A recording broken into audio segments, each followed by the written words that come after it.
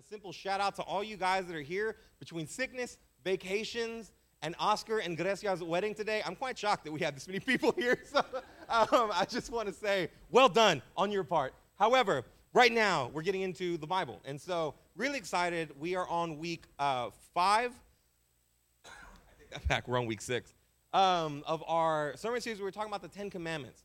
And I've had such an incredibly good time in this particular sermon series. But we're talking about something that feels so incredibly at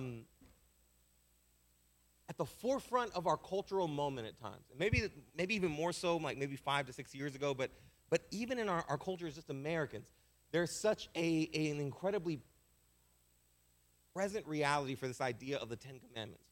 Like, we all even kind of know about it. If I just took a gauge right now for you and said, like, hey, raise your hand if you know what the 10 Commandments are, you would have one response, which is like, yeah, I know what the 10 Commandments are, because you've heard it all your life.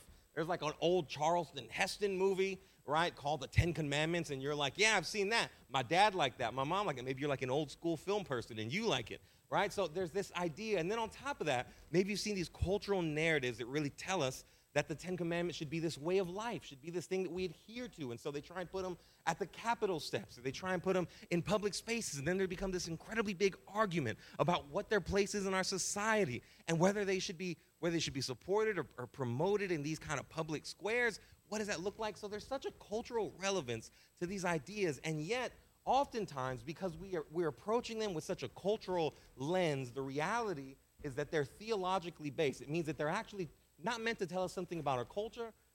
They're barely meant to tell us something about ourselves. The main goal of these 10 Commandments is to tell us something about God. And through understanding God, then we have the ability to understand our culture. Then we have the ability to understand ourselves. But when we completely miss this idea, we completely miss the first step of understanding that these are about God. We try to make them about who we are. Try to make them about whether we can be saved by them. We try to make them about whether someone is a good person. We try to make them about whether something is a good culture, whether something is good society. We lose the true meaning of them and therefore what God intended to give us through them. We've been working through this idea almost every single week, and it's been really, really fun because every week we're getting to really kind of take the curtain back and see how each commandment means something a little bit different than what we originally thought. So I'm not going to go through all of them. I wanted to review them, but I don't have nearly enough time for that. I think the favorite one that I've seen so far through my study and through our time together has probably been the parent one, where that one was kind of like everyone thinks it's about like being like, yes, sir, yes, ma'am. When in reality, once you investigate the context and the history of that, it's more about the message of the gospel going out, making disciples, and displaying for the world the right way to live, living in the context of who God is, serving him, loving others. And that being like almost a call to mission in the idea of saying, hey, honor your father and your mother. Very different than what we hear and what we think when we say, hey, say yes, sir, and be obedient. And yet that's just a great small example of what's happening in these commandments when we understand the world they were written in, who they were written about. What seems so straightforward tends to have so much more meaning and enlightens us in so many more ways. Today, what we're going through is do not murder. Do not murder. So pretty good. Is anybody? I'm not going to ask if you murdered somebody, but let me just by a show of hands. Does everybody agree that we shouldn't murder? Yeah, I probably could have guessed that. We probably could have got a lot more people in this room and asked that same question, and I think it would have been a universal response. Yeah, no, that's not cool, right? Murdering is bad. That would have been the universal response. And the thing is, what's tricky about this specific verse and this specific commandment is that when we see do not murder, it's one of those ones that really all of us could agree with. And yet there is such an explicit law in the commandments to say don't murder. Don't murder. Everyone generally agrees with this. But yet God would go so far within these 10 ways that he's trying to show himself to specifically say do not murder someone. What's going on there? What's happening there? And what I would do is I want to go ahead and jump right in to start thinking about this together, because what's happening here, I believe, is the second part. We're jumping into the second part of the commandments here. While the first part is focused on the idea of loving God, right? The second part, the second six commandments that come after the first four. So there's two sets, right? And here in the sixth command, we have this idea that God is starting to focus on how not just you should love people, but how he loves people. That the idea of do not murder is not just the idea of understanding that you shouldn't murder one another, but that God infinitely loves people. The fifth commandment turns the idea of loving others really into this statement where we start to see God in light of him as a giver of life and not as a taker of life. Now, in order to really start getting into the nitty-gritty, as my friend, never mind. But into the nitty-gritty, what we're trying to get at is we're going to first start by understanding what murder is, okay? I'm not going to lie. For whatever reason, I feel really sporadic right now. I feel sporadic. I probably sound a little sporadic. So I'm going to take a second. I'm going to breathe so I can effectively communicate to you for the rest of this time. All right. Okay. So, what is murder? In order to understand what this verse is talking about, we've got to understand what the heck murder is. And it may not be a surprise to you. It doesn't take a seminary degree or even much of a research into the Hebrew. Find out that murder means murder. That this particular verse, there's not like some weird thing that I can pull out and try to like unveil the secret meaning in the Hebrew word. And I know we all get a kick out of that, or at least some of us get a kick out of that. And then like we put it up here, and then you've seen that slide before where it's the big one right here, then has like the little definition here. And once that slide comes up, it's fixing to get fun. We don't got that today. And that primarily is because murder in this situation truly means murder. It has this connotation of taking life. And in this specific context, the object and the actual murderer are both pretty much people. And so the idea, do not murder, is specifically the commandment for you not to take the life of another person accidentally, intentionally, in a premeditated way. And that's really it. And here's the thing. Again, that seems very straightforward. All of us would agree with that. But I think that is also a part of what's challenging about this text is that all of us would agree with that. Universally, in the human experience and in human history, that has never, ever been an issue. It has never been an issue where we sometimes say, you know what, actually, I'm going to cast caution to the wind. And universally, we agree. Murder's not bad. That never happens. The history of humanity, that's never been the case. Quite literally has never happened. In fact, it's so pure and it's so inherent and instinctive that murder is bad. All right, I'm going to let y'all do that real quick. Now we're going to turn attention this way and we're going to keep going. It's so instinctive that murder is bad that when it happens, you don't even need a law to tell you that murder is bad, because in fact, the very feelings of vengeance and anger and injustice that spur up in every person, particularly those that are affected negatively, who have someone they love be murdered or whose life has been taken from them, those very feelings that rage up themselves testify, this is bad. This is bad. As an example, my mom's family is Apache, Native American. And they belong to a tribe called the Mescalero tribe in New Mexico. One of the most famous Apache warriors that has ever been known is who? Starts with a G. That's okay. I'm the Apache here, so y'all need to know it. Geronimo. Geronimo was an Apache warrior that was specifically known for how violent he was. He was violent in his attacks. He was violent in how he would kill people. He was a violent individual. And oftentimes, it was noted the violence didn't come in a moment. The violence was something that seemed to stick with him all the days of his life. It was fueled by an anger and a bitterness and a vengeance that seemed to emanate all through his body and all through his mind and all through his heart. And it came out probably most dramatically when he was in the attack, where this violence and just gruesome ways of killing people would come out. Now I might ask you, what do you think drove that? What do you think drove that violence, that bitterness, that vengeance? What do you think it was? Drama, yeah. So you could maybe point toward a broader idea that like the Native American experience has like this idea of like land being taken and kind of their whole world being upended. But in his own book, he doesn't actually pinpoint that specific idea. The source of his anger, vengeance, and his bitterness actually comes from a moment in 1861 where a colonel, and I want to make sure I get the colonel's name right so that his name lives on how it should. Colonel Jose Maria Carrasco launched an attack on Geronimo's village. And in that attack, in a matter of merely 10 minutes, Geronimo's wife, 3 children, and mother were all murdered like that. He wasn't there. And that moment cemented in his heart such a deep anger and bitterness that it drove his violence and his anger toward the world for the rest of his life. So his dying breaths, when the only things he could utter were moments of anger and bitterness and just desires for vengeance. That's what came up in him. That's what happened by killing, by murder. That's also true in the Bible. You don't really need a law to tell you that murder is bad in the Bible. In fact, at the very beginning of the story, we have the testimony that murder is bad.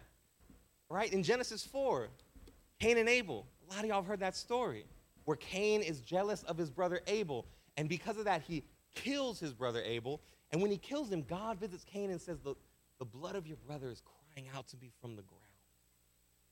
Hear it.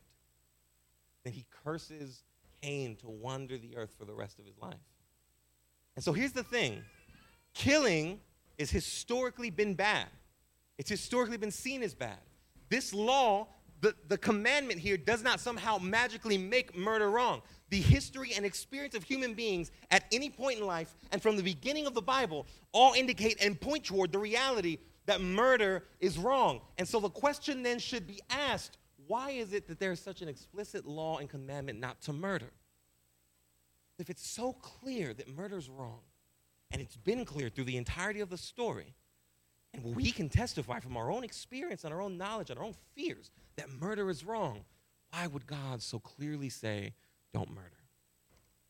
I think that's a good question. I think the first reality is that people need very explicit directions. I think that's the first and simple idea, right? Is that we've all been in a situation where there's a little bit of ambiguity in something that someone asks you to do, and you get to the grocery store, and your wife, your spouse, your husband, whatever, it's like, get carrots, and then you're looking at the wall of carrots, like, which carrots? And then all of a sudden you're like, I don't know what to do, and then you're like texting, and you're like, hey, what carrot should I get? It's like, dude, just carrots, I don't care, right? So we've all had that moment. We've also all had that moment where it's like, hey, how much wiggle room do I have in this specific idea that you're giving me? Do I have, is there a 5-mile-an-hour little bumper between 65? So can I go 70? Can I go 75? Right? I know the regular law, but what is it that I can get away with in the context of this law that makes me still not guilty? And so we understand that. But the thing is, I think there's more to it than just that. There's something more to it. Remember that one of the biggest mistakes we make is that and we talked about this last week, is that when we read the Bible, oftentimes we read the Bible from the perspective that it's about us, when really the Bible is about God. And this, again, is really important when we're reading something like the commandments, because we can read a simple idea like do not murder, and when the Bible's about us, all I do is pick it up and go, okay, I shouldn't murder. Pretty simple, it's straightforward.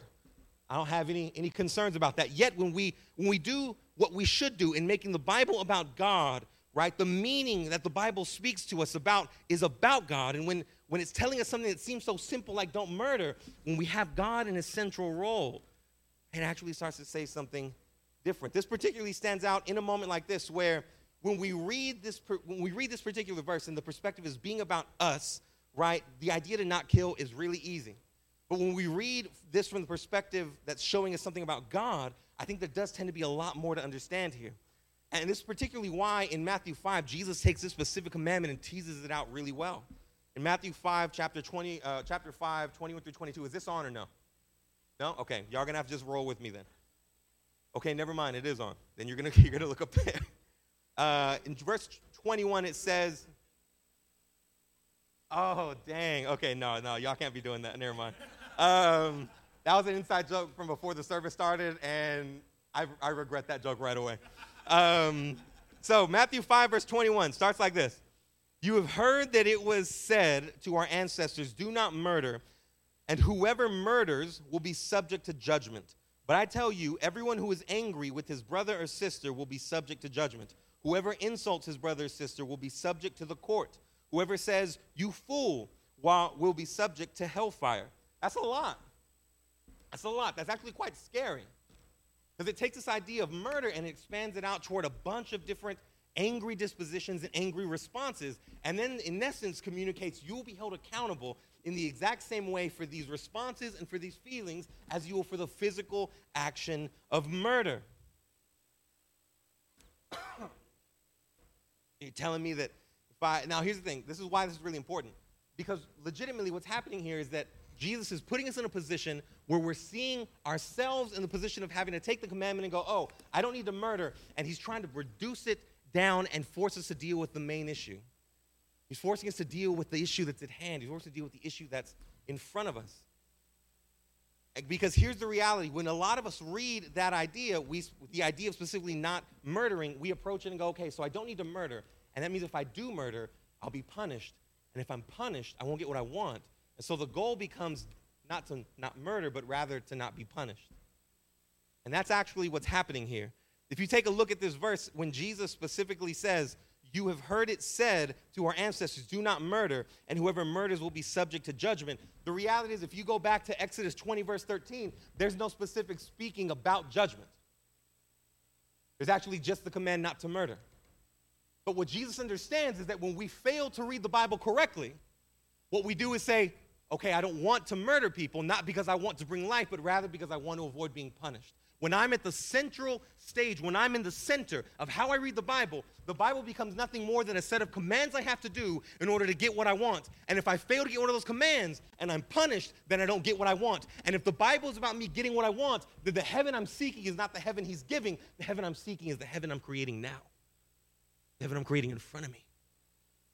I go out in my life and I try to work as hard as I can, and I try to do everything my boss tells me so that I can get a raise. I do everything the bank tells me so that I can have good credit and buy a house and a car. I do everything that God tells me so that God can bless me in all the ways that I want. And all my life, I'm working and working and working and working because I think if I can just craft enough heaven in front of me, man, I will have everything that I need. And God is a central part of that because he's a central part of providing me the heaven that I want, both here and the heaven that I want later.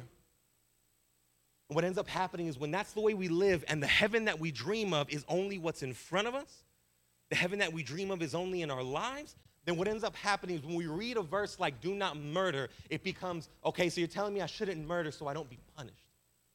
Then the goal is not to bring life, the goal is to not be punished. And let me be honest with you, friend.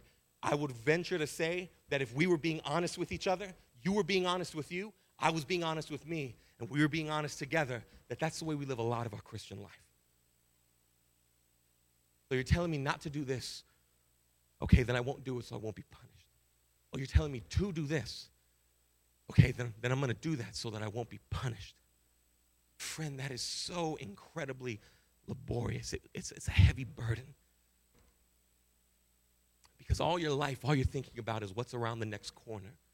And whether the God that says he's actually merciful and gracious and kind is actually just a ticking time bomb waiting for you to fail. And the moment that you fail, his punishment comes down swiftly and angrily. And then everything that you had hoped for in the heaven that you're trying to make is gone like that. That's the way a lot of us actually feel. The way a lot of us actually live. That's how we live.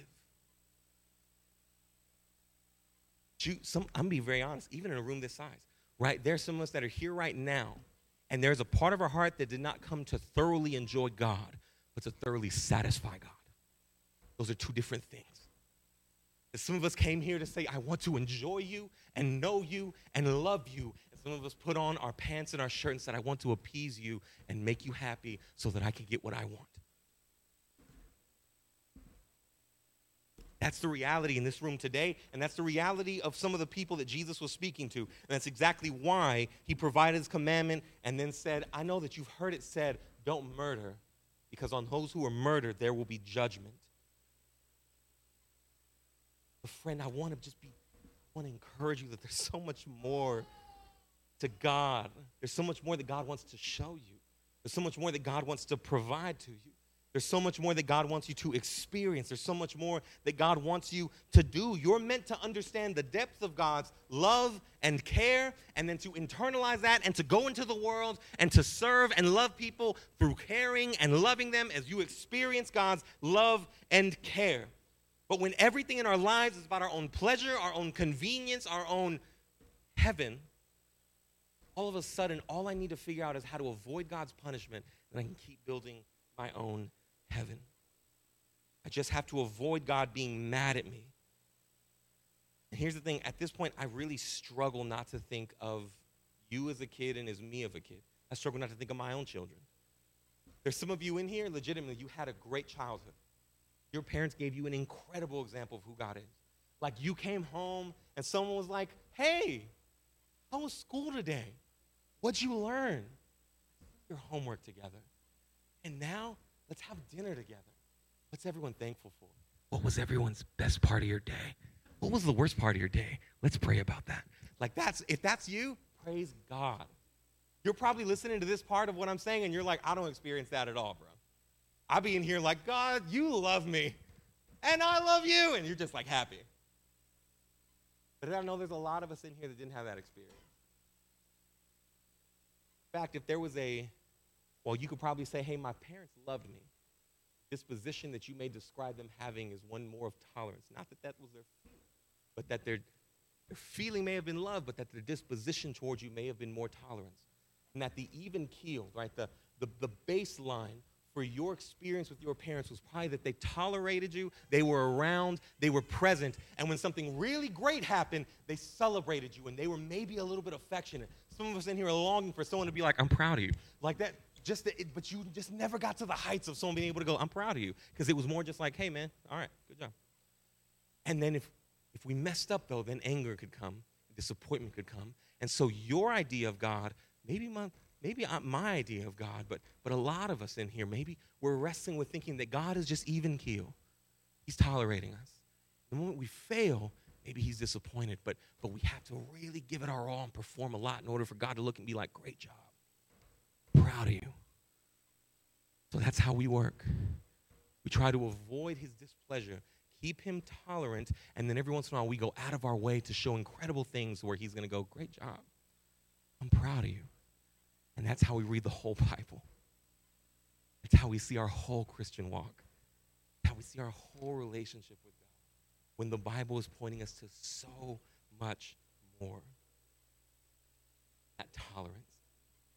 Sharing with us this vision of God loving you, God seeing you, God caring for you, that he's overwhelmingly pleased to rush to your aid, not disappointed that you failed, that he's overwhelmingly proud to call you his son and his daughter, that he sees you and his heart jumps, not he sees you and he's trying to figure out whether he should be proud of you or disappointed in you, that every moment of your life, from when you go to sleep, from every moment of your life when you wake up, to the moments where you think, I really messed up, and the moments you think, I'm killing it. In every one of those moments that this God is not going, hey, you figure it out and let me know whether I should be disappointed or approving, and rather God is overwhelmingly in love with you. Friend, you're loved today. You're loved. And hear me, I can sound like a broken record because I feel like I say some of these things every week, but I think it's because you need to hear some of these things every week.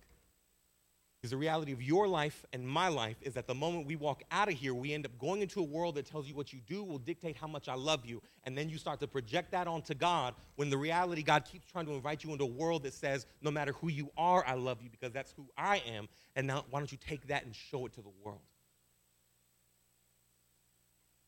But when we're reading the Bible in these ways that say, just tell me what I need to do. Tell me where I need to go. Tell me how I need to act. Start to rob the Bible of its potency. We start to rob the Bible of what it's trying to accomplish. And that's what really our first point is. It took a lot of time for that first point, but I think I'm trying to get you where we're trying to go. The first point, is this going to be up? If it is, just go ahead. First point, the Bible isn't about you. It's about God. But God deeply loves you. And that's what I hope you're grasping that through the course of this sermon series. Is that I want you to see that the Bible's not about you. The Bible's about God. And when we read it as it being about God, it starts to show us so much more of who God is, and it starts to really give us good insight as to who we are. But if we read the Bible as about God, and it's about an angry person who's just trying to make sure or figure out whether he can approve of you or be disappointed in you, you'll deeply miss the points that the Bible's trying to make. Because the Bible is about God, it's not about you, but the main characteristic the Bible shares about God is that he's madly and deeply in love with you. That's what the Bible's about. It's about a God who deeply and passionately loves you. That's who we're reading about today. That's what Jesus is talking about in Matthew 5 when he's saying, you've heard it said, don't murder. But then he continues on, and he handles that part first. I want you to get a different perspective on this commandment, but then he continues on through Matthew 5 with something that I think is really powerful. He continues on, starting in verse 22. Actually, we're just going to read verse 22.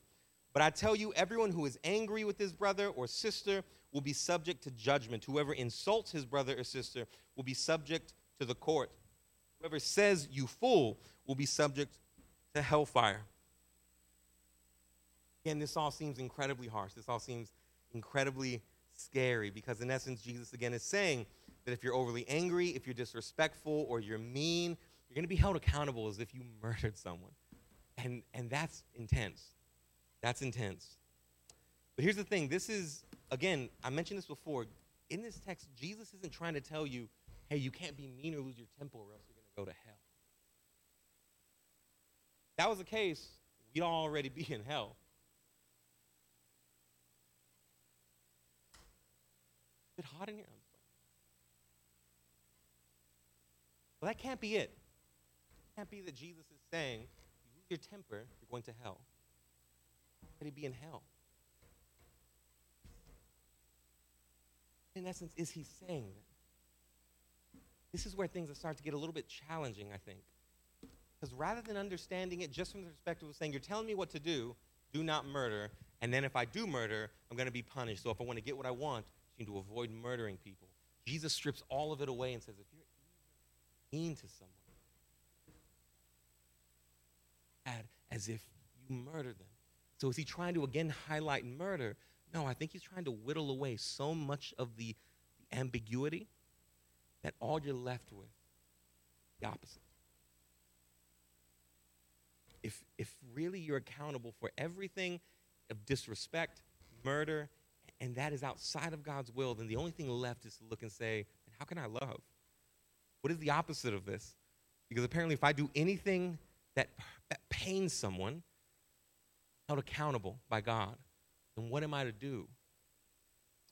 And here's the thing. This is an idea that specifically is rooted in what's called the image of God. You guys have, some of you have heard this, some of you are working through this idea, but it's this idea that traces its roots back to Genesis 1:26.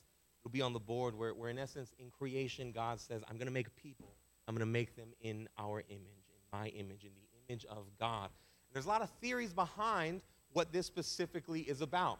Some of you guys have heard people say, oh, well, it's about the fact that human beings can make intelligent decisions, and it's that we can have like the ability to wade through what's right and what's wrong. But one of my favorite tests for this idea is actually found by a man named Dr. Michael Heiser, and it may not be in there. It may just be in my notes. But the late Michael Heiser, he actually passed away just a few weeks ago, and he said of the image of God that the idea of God's image has to be true of all people everywhere across time.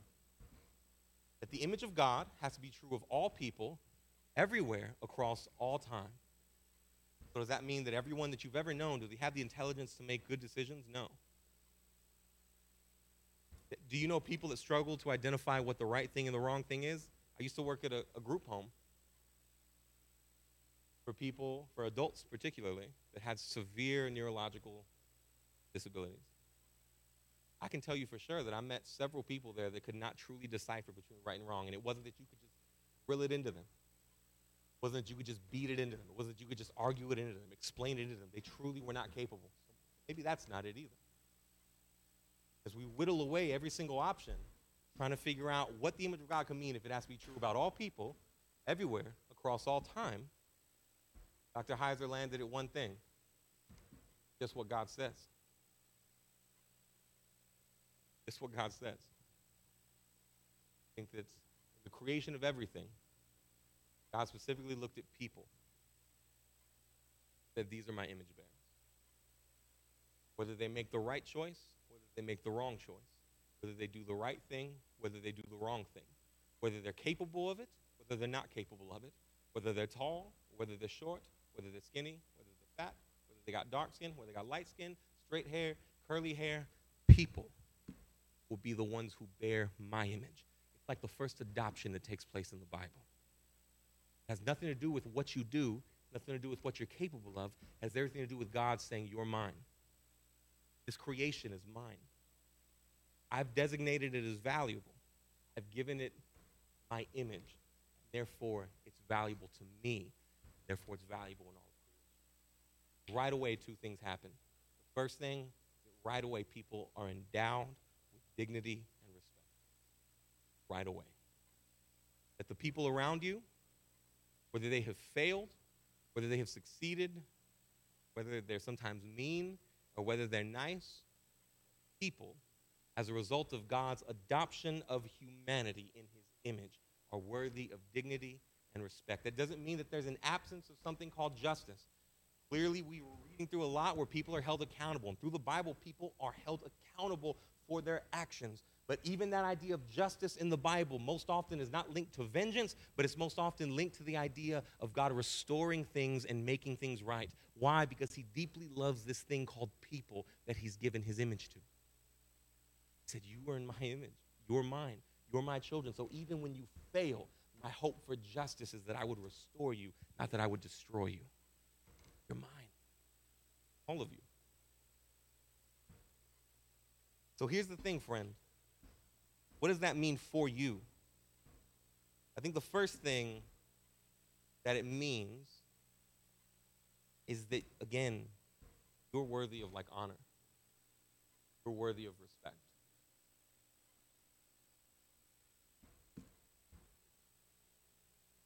I used to think that you had to live in an environment like Dove Springs to know what it felt like to be dishonored by your parents. I used to think that it had to be like you were a neglected child from a mom who was out till all hours of the night, or a dad who was neglectful or had a drinking problem, neither of which were my parents. A lot of my friends lived like that. It used to be that I would read texts like this and I'd go, man, my heart bleeds for places like Dove Springs, because I know places like Dove Springs are littered with people that feel like they don't deserve honor and respect because they've never been shown honor or respect. And then I started meeting people from middle-class families. And man, I'm 100% not sure if I would rather change places with my homeboys that had parents not there, if I would rather change places with some of my friends now who sound like they have parents that basically look at them and were like, hey, if you get an A, I love you. That's my exchange with you. And the moment a B came across, and I was a B guy, if you know what I'm saying. Took ownership over my B's. Mom, I got a B. That if I came home with a B, know that my parents would look at me and say, I expect more of you. I'm disappointed in you. Try harder. You're capable of more. And friends, as simple as that sounds, the trace elements of telling somebody the honor and respect that you deserve is directly linked with what you do. It's all built on little moments like that in little souls and little lives as we come up. Moments that tell us, I deserve honor sometimes, but I don't deserve honor all the time. I deserve respect sometimes, but I don't deserve respect all the time. I deserve respect when things are going good. I don't deserve respect when things are going bad. And all of a sudden, you have a bunch of people walking around thinking, if I failed, I deserve abuse and dishonor and disrespect, instead of going, no matter how I failed, there's certain things and certain lines that you cannot cross with me because I deserve inherently honor and respect and dignity. That's what's happening here. That Jesus is painting a world in which you, by the very nature of your lungs breathing, skin feeling, your body and soul and mind and heart existing, are endowed with the right of respect, the right of dignity. Again, we're held accountable for our actions, but in your life, you are endowed with the right to be respected.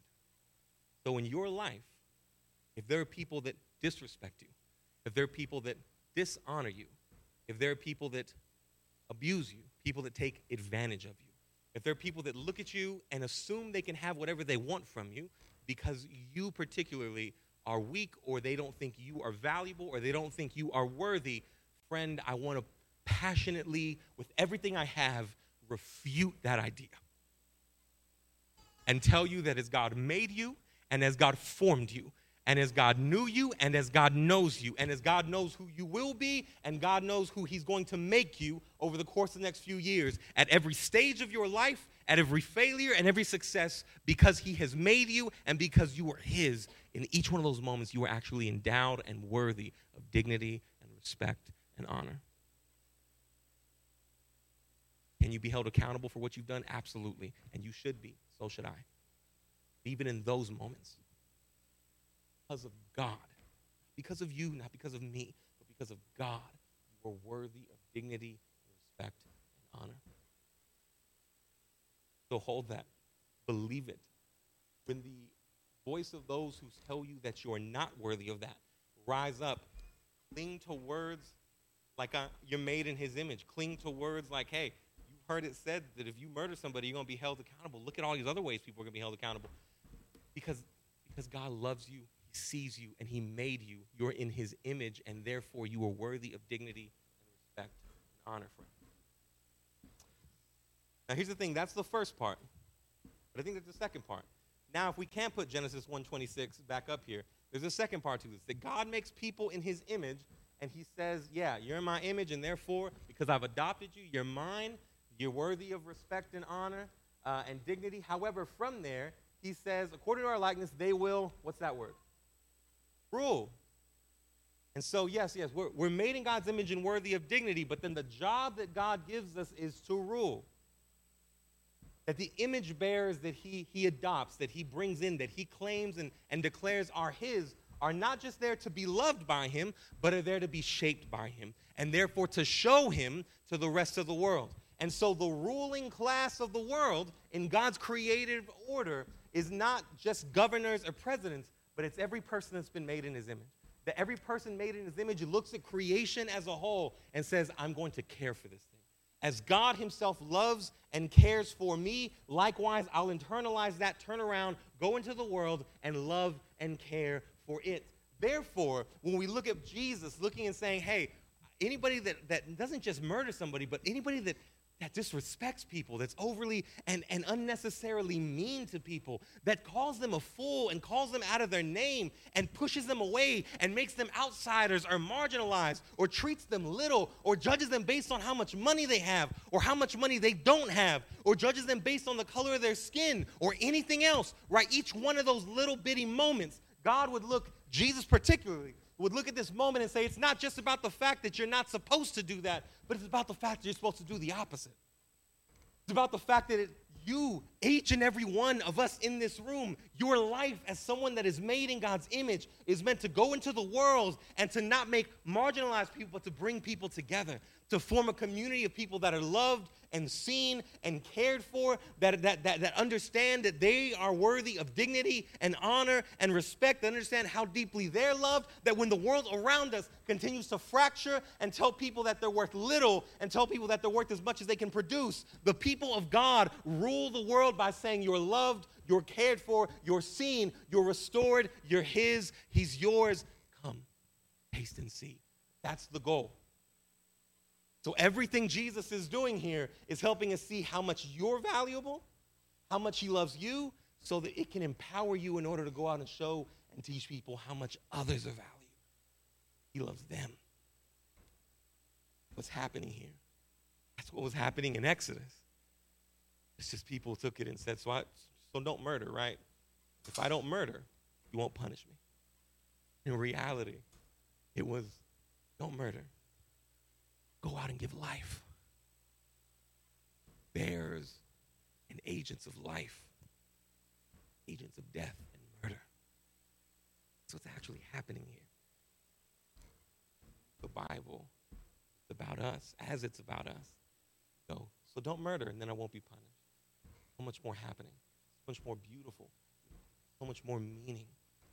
So much more impact.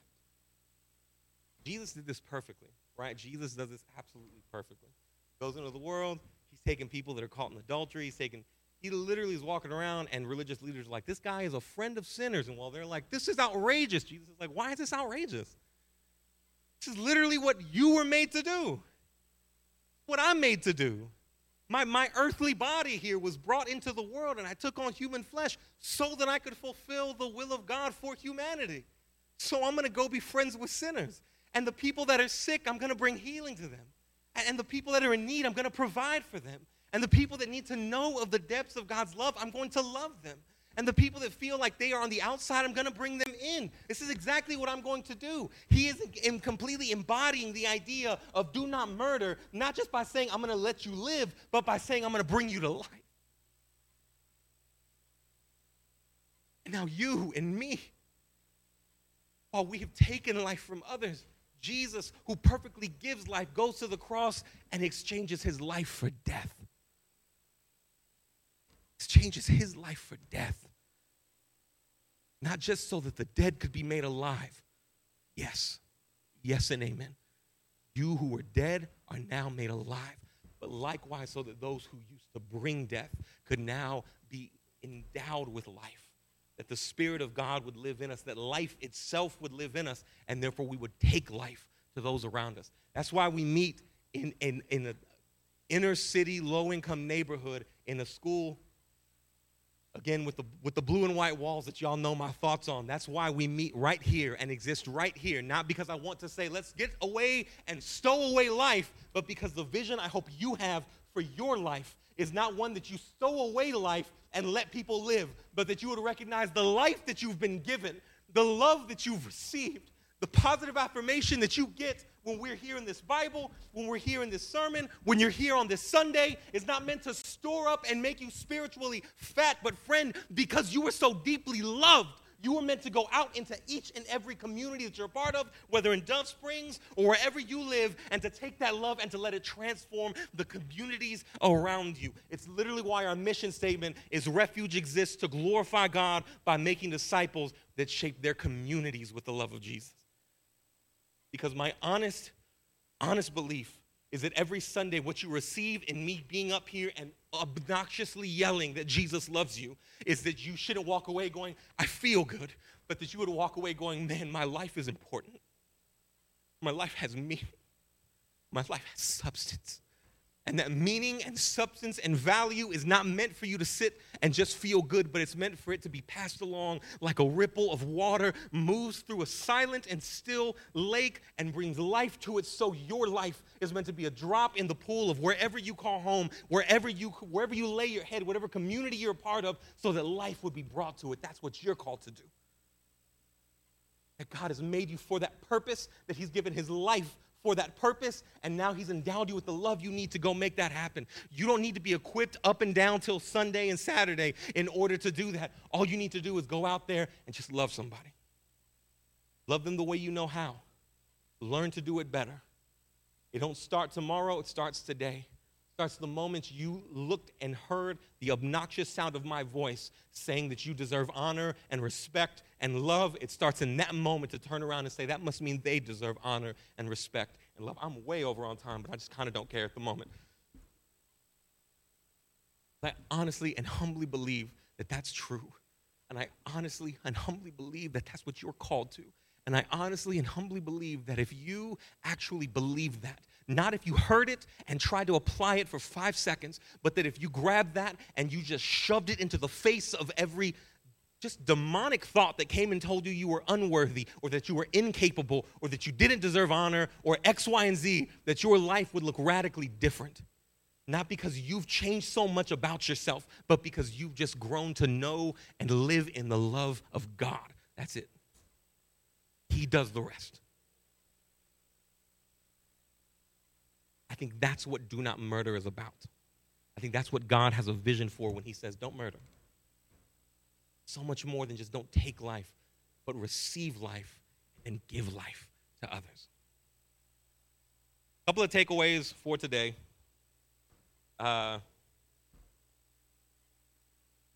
First one, I think it's going to be up here. Loved people, love people. Heard it said that hurt people, hurt people. Love people, love people. So understand God's love for you.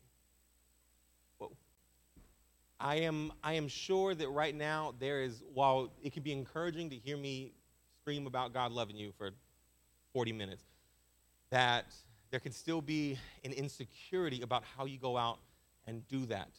I understand. I want to tell you this, man, I don't want to say that's not important. I just don't think it's as important. Because when you go out there and try to love somebody and they respond weirdly, if you are assured of how much God loves you, if you're confident and secure in that reality, your response won't be, whoa, it'll be, okay, I'm messing up here somewhere, or this person's hurting, so let me try to figure out something else. But that only happens when you're secure. It only happens when you're confident. It only happens when you're actually walking in this truth, and you don't feel like in that moment, the only love you're going to get is the love that comes back after you've given it. So when you go out there, understand God's love, right? Spend some time doing that. Remind yourself of it. Now, I'm not saying you have to read a chapter of the Bible every day or that you got to read the Bible in a year or anything else. I'm saying that to spend the time the way you need to, understanding God's love for you. Second one, and I've been barking up this tree for 2 weeks now, seek relational reconciliation where possible. I understand it's not possible for everybody. I understand that there are actual places where a division in relationship is not just right, it's necessary. And maybe those are places where abuse is taking place. Maybe those are places where you don't feel safe. Maybe they're places where it's clear that the love you're providing specifically is not the love that person needs. They're going to need that love from a church somewhere. You just got to pray that the Lord intersects their life with someone that can show them that. But it's clear that you're not going to play that role. And hear me, that's okay. You're not meant to save the day. You're meant to follow the Savior. So that's your job, ain't to make everything right. Your job is to just follow the one that's making it right. Sometimes that means needing some space. But where you have some divisions relationally at the moment, seek relational reconciliation. And the last one is extremely practical. Just pick 5 ways to bless people this week. Just pick 5 ways to bless people. It is so, I think for so many of us, we can listen to sermons like this, and it feels encouraging. But the thing is, the muscle of blessing others has atrophied so much that we don't know how to do it when we leave. It's like an atrophied muscle where you think, yeah, I want to bless people. You go out, you think about it for Sunday afternoon, and then by Monday, it's gone. And I'm letting you know that that is a muscle. We talked about it last week. It's a muscle. It has to be built up. It has to be worked out. And therefore, if you just pick 5 simple ways to bless someone this week, just start there. If you were at our summer night deal a couple of weeks ago, whatever it was, and you had that little chart that had circles, and you picked 4 people that are local to you in your spheres of influence, and you just said, hey, these are people that I want to bless and get to know more, share community with in some way. Pick some of those people. Just pick those people and say, hey, here's 4 people. That's 4 right there. Buy someone a coffee at Starbucks, and you're good to go. All right, so just pick 5 ways to bless someone this week and start working that muscle out in the event that it's a bit atrophied. I'm over on time because I got a little hot there in the middle. But it's my prayer that we could see something so simple as do not murder and see it for all it's worth. Not just a way to say, hey, don't do this so you won't be punished, but invitation to receive, give life in accordance with God's deep affection and love for you. So let's pray. Father, thank you so much for this time in your word. Thank you, Father, we have the opportunity to come to it. Thank you, Father, that in your infinite wisdom, you give 3 words, do not murder. In Hebrew, it's more like 2 words. And yet they unveil so much about who you are. Again, it's not simple instructions that demand something from us lest you be upset, but invitations to understand the depths of your love so that we can therefore go out and shape the world as you always intended us to, as you've always called us to. So, Father, my prayer in this room today is that as we said on the first slide, that we would understand your love, that we would accept it, that we would walk in it, love it, that if there's walls built up right now that are resisting the urge to be known by you, that are resisting the calling to be loved by you, that still want to put up barriers of whether we have earned something, barriers of whether we're worthy of something, barriers of whether we deserve something, Holy Spirit, I just want to ask that by your power that you would knock that mess down, that you would tear it away, that it would be left in absolute rubble, and that the ruins of it would be the only thing that could possibly be identified in these people's lives for the rest of their life, and that the result would be the overflowing outpouring of your love into their hearts and into their minds and into their lives for the rest of our lives until we're ushered into glory and we see you face to face and all the all the ideas become truth, Father. Thank you for the work of your Spirit today. Thank you for the truth of your word. Thank you for the love that we receive from you, and thank you for the love that we're sent out of here with. Love you, thank you. In Jesus' name, amen.